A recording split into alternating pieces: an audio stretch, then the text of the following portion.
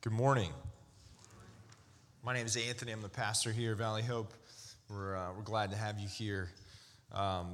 We're in a series on the Lord's Prayer, and last week we talked about the section that says when Jesus teaches us to pray that your kingdom would come, and this morning we're talking about this sort of tail end of that. Your will be done on earth as it is in heaven. And I'm going to read a couple passages, one from the book of Matthew, one from the book of Titus, and then I'm going to ask you a question, which will be on the screen. We've been, because Christians have been writing and teaching about this for 2,000 years, we have a wealth of help from catechisms, which is a form of teaching and question and answer. So I'm going to ask you a catechism question. This is from the Heidelberg Catechism, the version from the Christian Reformed Church of North America, their translation of it. And if you feel comfortable, you can answer that question out loud. You'll absolutely get the question right. So if you need to feel good about yourself, just say what is on the screen and you get it right. All right, this is from Matthew chapter 7.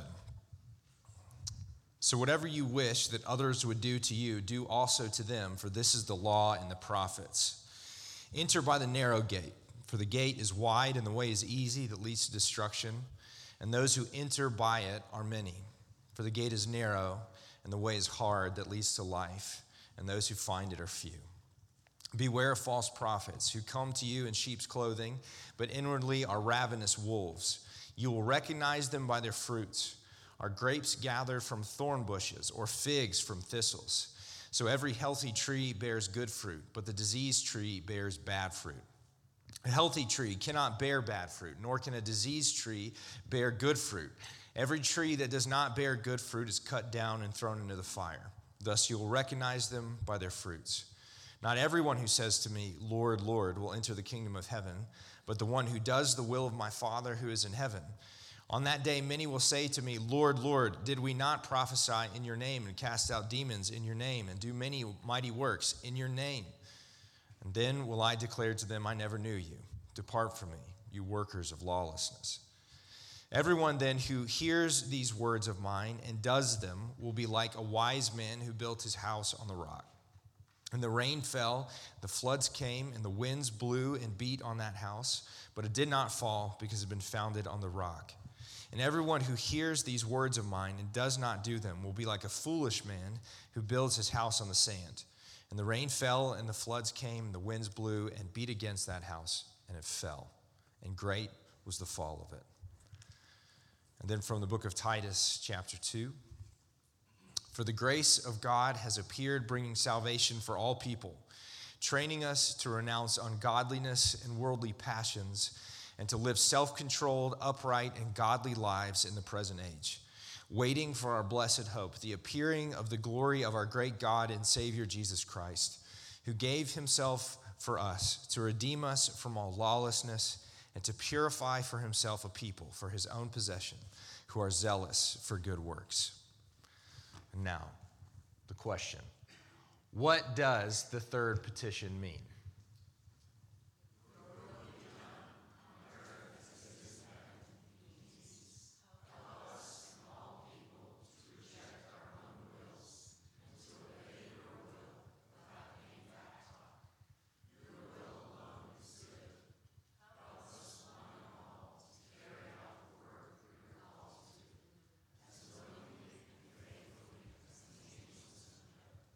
Good job. I love that. Without any back talk. I love that translation. All right, let me pray for us. Father, we thank you for your word. We thank you that you still speak to us. And God, I pray that we would not just hear the words of Scripture in our ears, but that our hearts would be soft. And we pray that we would hear your Spirit's voice, applying those words. Father, would you help me to speak in accordance with those words? Jesus, let us be a people together who sincerely and earnestly seek for your kingdom to come and for your will to be done on earth as it is in heaven. Thank you, Jesus, for your help in this and all things. Amen. I don't know what kind of church background you might have. I grew up, I've mentioned before, I grew up in churches that definitely were not like this. I grew up in charismatic churches where, like, everybody here pretty much wants us to be done with church in 90 minutes. And if it's 95, we have a problem. I grew up in churches where 95 minutes was a good warm-up, and it was a lot louder, a lot more active. And there's a lot of things I really appreciate and love about how I grew up. And one of the things that I think was good was the expectation that the Spirit of God still speaks to his people. I think that's actually biblical. I think that's a good thing. And now a lot of that, how that manifested, how that worked out, sometimes there are some weird things, for sure. But there was always a sense that at any given moment, the Spirit of God can and does break into the ordinary to supernaturally speak to his people. I think that's a wonderful reliance. I think it's a wonderful habit. And honestly, it's one that I regularly return to in prayer and ask that the Spirit of God would still make me a person who's constantly looking to him and saying, would you speak to me? The thing is, though, when we start talking about discerning the will of God, when you grow up in that kind of context, things feel different. They seem different. Now, listen, discerning the will of God, if you're around Christians at all, of any stripe, that becomes a really important discussion. It's clearly very important to Jesus. In the passage that we read, this is the end of the Sermon on the Mount, a lot of what Jesus is talking about in this, from Matthew chapter 7, is about knowing the will of God and doing it. And Jesus emphasizing that it's really important that you actually do the will of God, that it is not sufficient to just know things about him, but it is important that you actually do what he says. He says that if you don't actually obey his teaching, you're a fool who's built their house on a foundation that can't last. And when the storms of life will come, your house will collapse and it'll be a disaster. He says that there are two ways of living life. And the more difficult way is the way that is actually living in obedience to Jesus' teaching. So Jesus clearly says, knowing and doing the will of God is really, really, really important.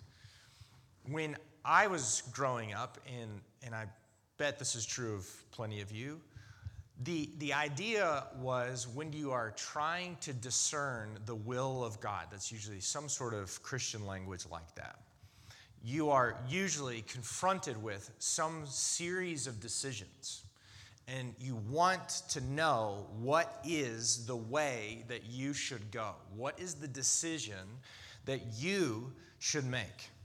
And in the tradition that I grew up in, the charismatic church I grew up in, when you know from a fact and from observation that God does in fact speak to his people, and you're now asking, okay, do the speaking thing again so that I know what it is I should do, and then nothing apparently happens, it's paralyzing. And whether you grew up in a charismatic church or not, I think a lot of people have this experience. You may or may not know, I teach at Montreat and get to know college students. That's how I first got to know Sierra. College students are really busy discerning what is the will of God. They have a lot of questions about what the nature of their life should be. They're making really important decisions. What should I major in? Who should I marry? What should be my first job? Things like this. So the conversation with them is often, what is it that I should do? How do I discern the will of God? And a lot of times what people are wanting in that moment is some sort of mystical experience. They want something to happen, a light, a voice, a feeling that will very clearly and definitively tell you this is the way that you should go. And my suggestion to you is that is not what Jesus is teaching us when he teaches us to pray. Let your will be done on earth as it is in heaven. That, in fact, We are approaching this when we run into that logjam, that fear, that sense that I must arrive at the right decision.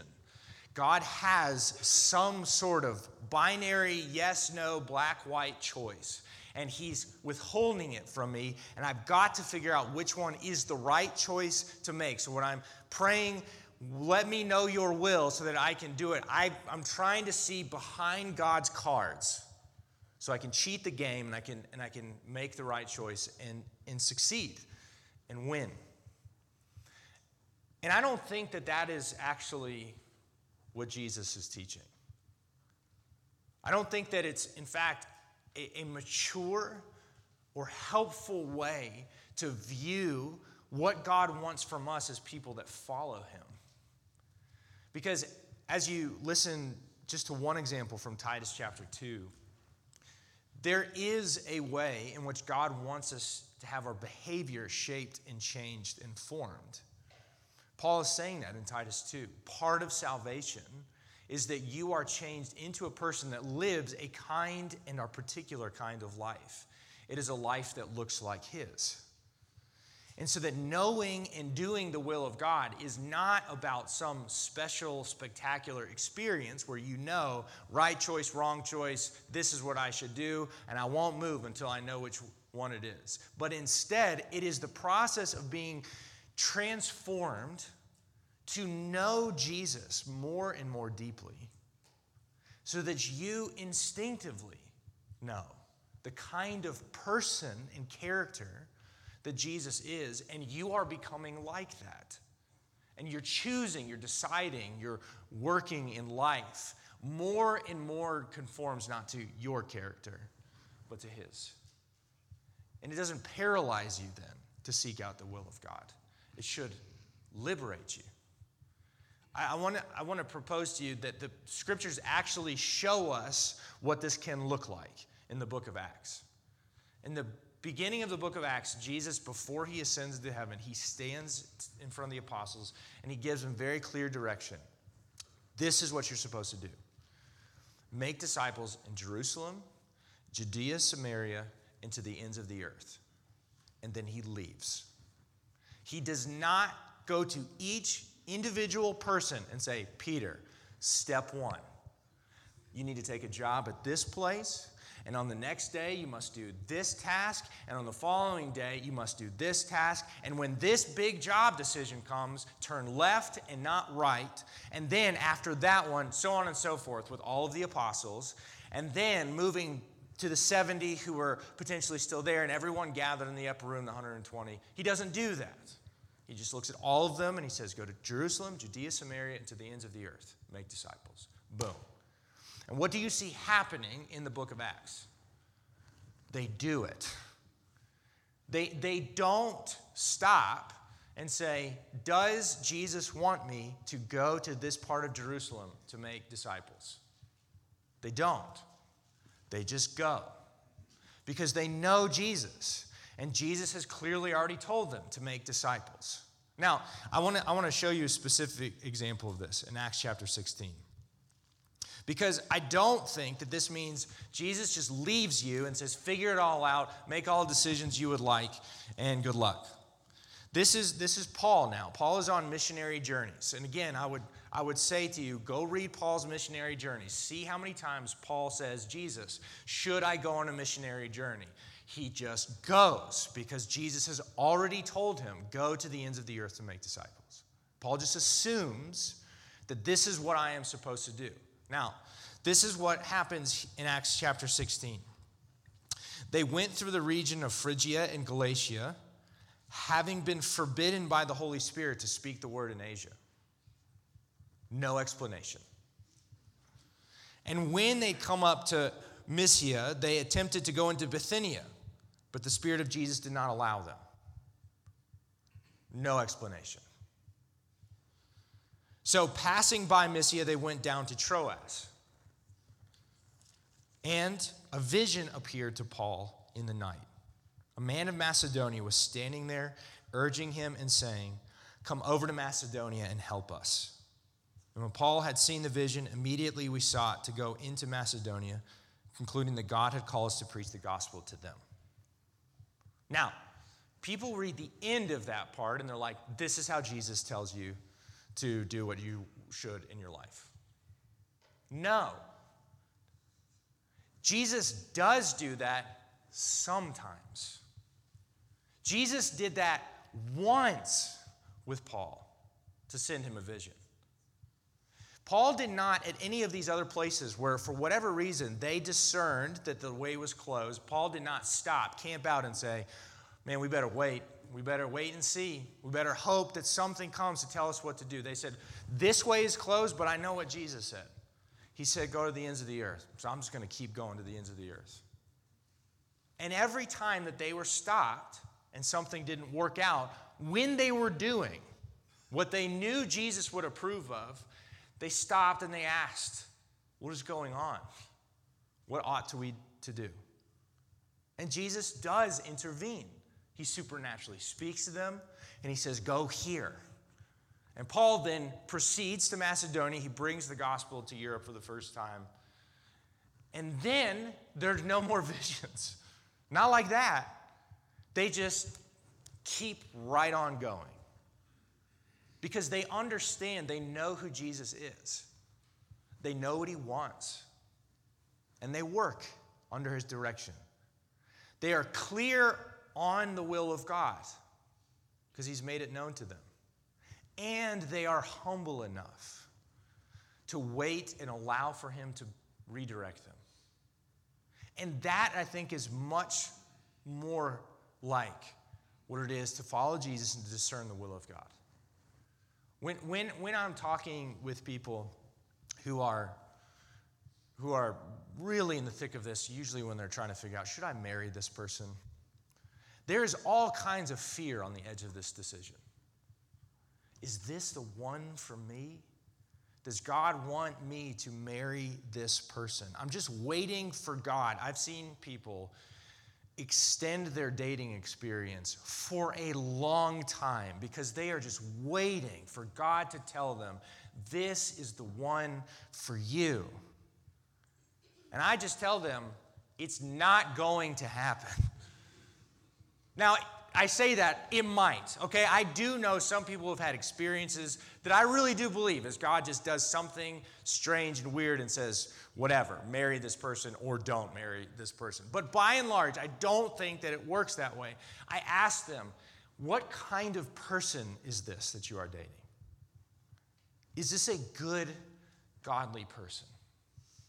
Do you love this person? Do you want to make a commitment to them? Are you ready to covenant your love to them and to bear that out for the rest of your life? Is this the kind of person that you can make that choice with? And if the answer to all those questions is yes, this is the one. Marry them. There is no dream to wait for. Just do it. God likes marriage. He likes godly people. He likes you making covenants with godly people. Marry them. He sent me to tell you. Here it is. It's the vision. It's happening right now. It's not a mystical experience all the time. It is the ordinary conforming of our will to knowing and understanding Jesus and what he likes and what he loves and becoming more like him. Now, there's a different version of this where the language of this stuff gets used to bless doing whatever it is you want. And there is a subtle difference here in the way that it manifests.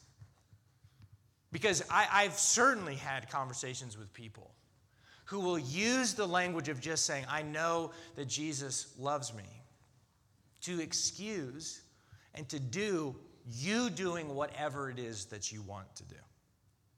Let me give you an example from my personal life, from me. I remember years ago, I was not the pastor of Eyesight. You'll see why this would be impossible. But I like English soccer. Does everybody know this? I have a favorite team. It's called Arsenal. It's a wonderful thing and also miserably sad at the same time. And the very difficult thing about being a fan of an English soccer team where you actually want to watch the games is the time difference. And it usually, very often, the very best games happen on Sunday mornings. Church. And I think it was Arsenal-Liverpool game. And I really wanted to watch it. That is the truth. Here's what I said. Jesus does not love me based on my performance or my attendance at church. He will always love me. Therefore, Jesus loves me going to the Mexican restaurant to watch the soccer game instead of going to church. I just made a very simple, logical transference. Jesus is fine with me doing this. Jesus still does love me. In fact, though, the problem is I could not tell you in that moment, does Jesus approve of what I'm doing? Because I didn't care. The point was not whether Jesus approved of what I was doing. It was me approving of what I was doing and using Jesus' name to justify it. And that is also not doing the will of God. There's all kinds of ways that you can play this game. I'm just saying, I will live however it is I want to. I'm a free agent. God has made me his son or his daughter. And I'm basically just going about my choosing and doing in the world. I'm not waiting for God to give me a vision or a sign for everything that I'm doing, or I don't need a special experience. I know enough, and what you know enough of is enough to make you dangerous. Because it's just theological band-aids and excuses to behave however it is you want to behave. See, this is the other sort of guardrail of choosing to follow. It's not always a mystical experience, discerning the will of God. But if Jesus' will always conforms to your will, it is likely not Jesus that you are listening to. It's probably you.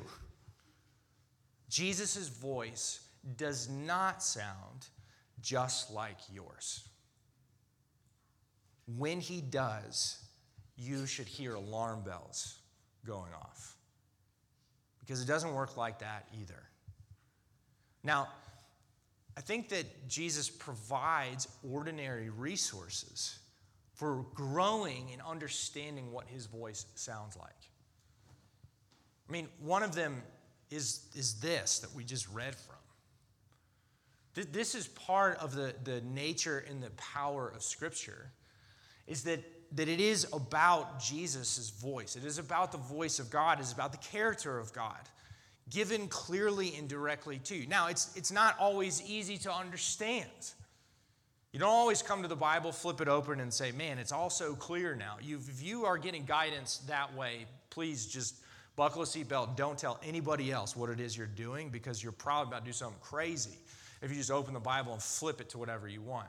That's not how Scripture works.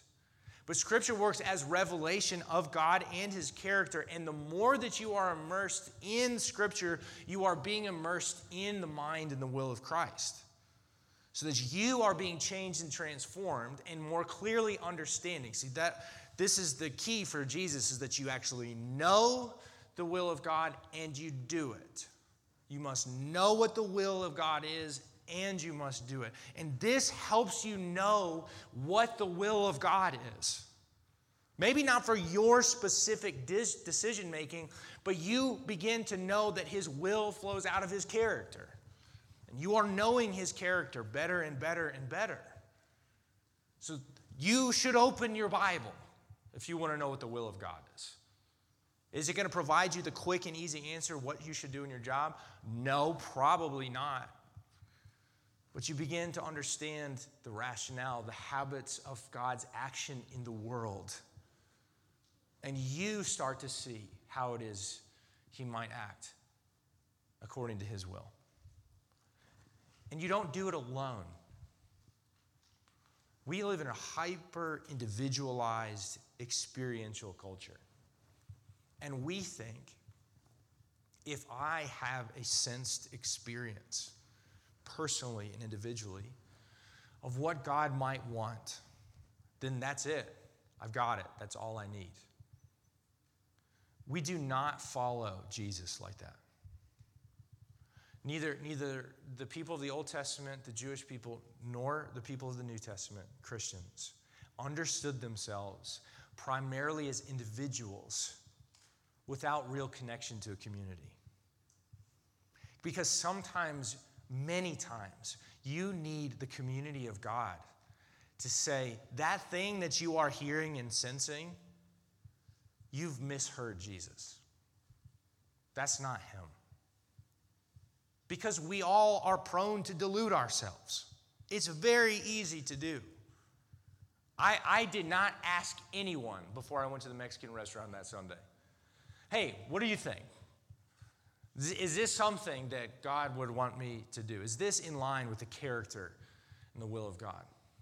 I just said, seems good to me. Jesus loves me. This I know, for the Bible tells me so. Come on, you gunners, let's go.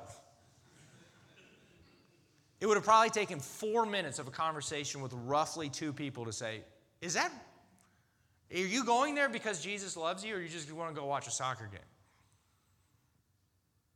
And we all need the examination of other people from outside of us. We are not meant to live the will of God as individual, siloed, private garden houses of our own experience. Because part of following Jesus is to do it with other people. The disciples had their own individual relationship with Jesus, but they were also part of the 12. And you and I were meant for the same dynamic. And yes, part of discerning the will of God is actually asking him. It's actually inviting Jesus into the ordinary of your day, which is why he tells you to pray this way. He tells you to pray for his will to be done on earth as it is in heaven, that, as the Catechism says, we would become people who do what he wants without any backtalk. We are meant to pray this way all the time. And when becoming people of prayer who are truly seeking for his will to be done over and over and over again, we become people who are inclined to listen and to look, to watch, to think his thoughts after him. And over time, we become conformed to his image, as Scripture says. We just become looking more and more like Jesus. So praying this prayer ordinarily and regularly is a constant confrontation of the way that we prefer to live, which is that I do my will as I wish to be done, and hoping that I can construct my own heaven on earth from my own rule and power. But the beauty of this prayer is not just that there's this alternative way of decision making. It is that it is Jesus who's the one who's teaching you. And Jesus is the best person to teach you this prayer. He is the axis of your decision making, not just because of the clarity of his teaching, but because he is the one who has prayed this with the most at stake. In the Garden of Gethsemane in Matthew chapter 26, chapters after teaching this prayer and these principles, Jesus will himself be confronted with the terrible cost of knowing and doing God's will. And he will say, if it is possible to do otherwise, please, let's do that. But not my will, but yours be done. And Jesus fulfills what we still pray for. Because in that moment as he goes to the cross, he knows that you and I are not very good at praying this way. We're not good at knowing and doing the will of God. We are people who are in need of being rescued from our own domain and dominion. And in Jesus is not only just the example of how this ought to be prayed and lived, but a revelation chiefly of the will of God. And it is to save you. Because the answer in Jesus' story is the Father's will is that the Son would be crucified, that he would go down to the grave for you and for me. You and I, who would prefer time and again our own will, who would ignore him or use his name to justify our own self-crusades. It is the Father's will to save you. And it is the Son's delight to choose the will of God. When you can see that this is the one who is teaching you to pray this way, you understand that knowing and doing the will of God is not a constraint of your desire and a slavery, but it instead is freedom. This one will do good to you. The will of God is not to crush you. The will of God is to save you. And that even in the moments when you question it and struggle the most, you must see that it is the crucified and resurrected Jesus who is teaching you this prayer. Because it is his own scars that will guarantee to you that the Father will be good to you. He is not withholding goodness from you. He is offering it to you at great cost to himself. That is the will of God. And when you hear him and you obey him, life flows. You flourish. You're not enslaved. You're not deprived of pleasure. You are instead given great joy. Today, if you are here and you realize, I'm a Christian, Jesus loves me, this I do know, but you have taken that guarantee and that promise and have decided to live your own way in a number of areas of your life. God has more for you than what you have chosen. And the will of God is to deliver even you, who bears his name and has forsaken him. And he will be good to you. If you would turn to him today, you will see all of his goodness in Jesus. And if today you are realizing you have been managing your own life, you have decided that you are the best commander, you are the best general, you are the best king, and you have been living for your own kingdom, you have never followed Jesus, I am telling you that you don't get to be the boss anymore. But you are a terrible boss. I say this as a terrible boss. I am a terrible king, and you are too. You were not meant to bear the weight of all of your life's decision-making on your shoulders alone. You are instead made in the very image of God so that you could follow in his footsteps and look like your Father in heaven, reflecting his character into the world for your flourishing and the flourishing of everyone else. That is a better way. And the Father's will, the will of God, is to save you. Today, if you hear his voice, do not harden your heart, but instead turn and believe. And he will put you on solid ground, a rock that will not be shaken, putting you in a house that will not fall. And you will be with him forever, as he has willed and worked out in you. Let me pray for us. Lord God, we give you thanks that this is your will, your good and perfect will, that it is better than what we work out on our own. God, we ask you to forgive us for never even considering what it is that you want for us, or using you to justify doing what or not doing whatever it is that we want. God, would you forgive us? I'm so grateful that you desire to give your people mercy. That's what you love to do. And you've made that so clear in Jesus. Father, I pray that our eyes would be fixed on you, that we would long more and more for a life that reflects you and your character, because you're the best person that we know. You are the most beautiful person. There is no other like you. And we get to live life in and with you. Jesus, would you help us by the power of your Holy Spirit to draw ever closer to you together and individually, that we would be a people that look like you in the world.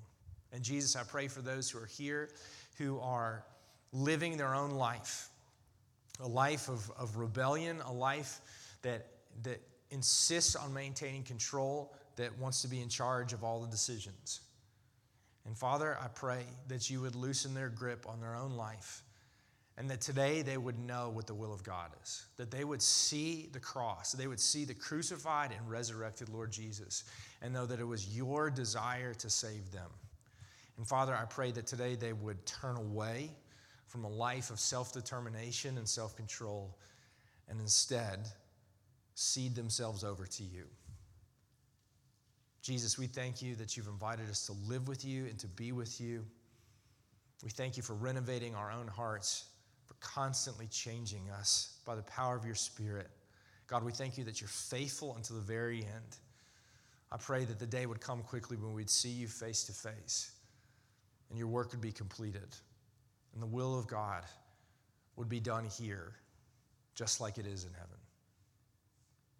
We pray this in Jesus' name. Amen.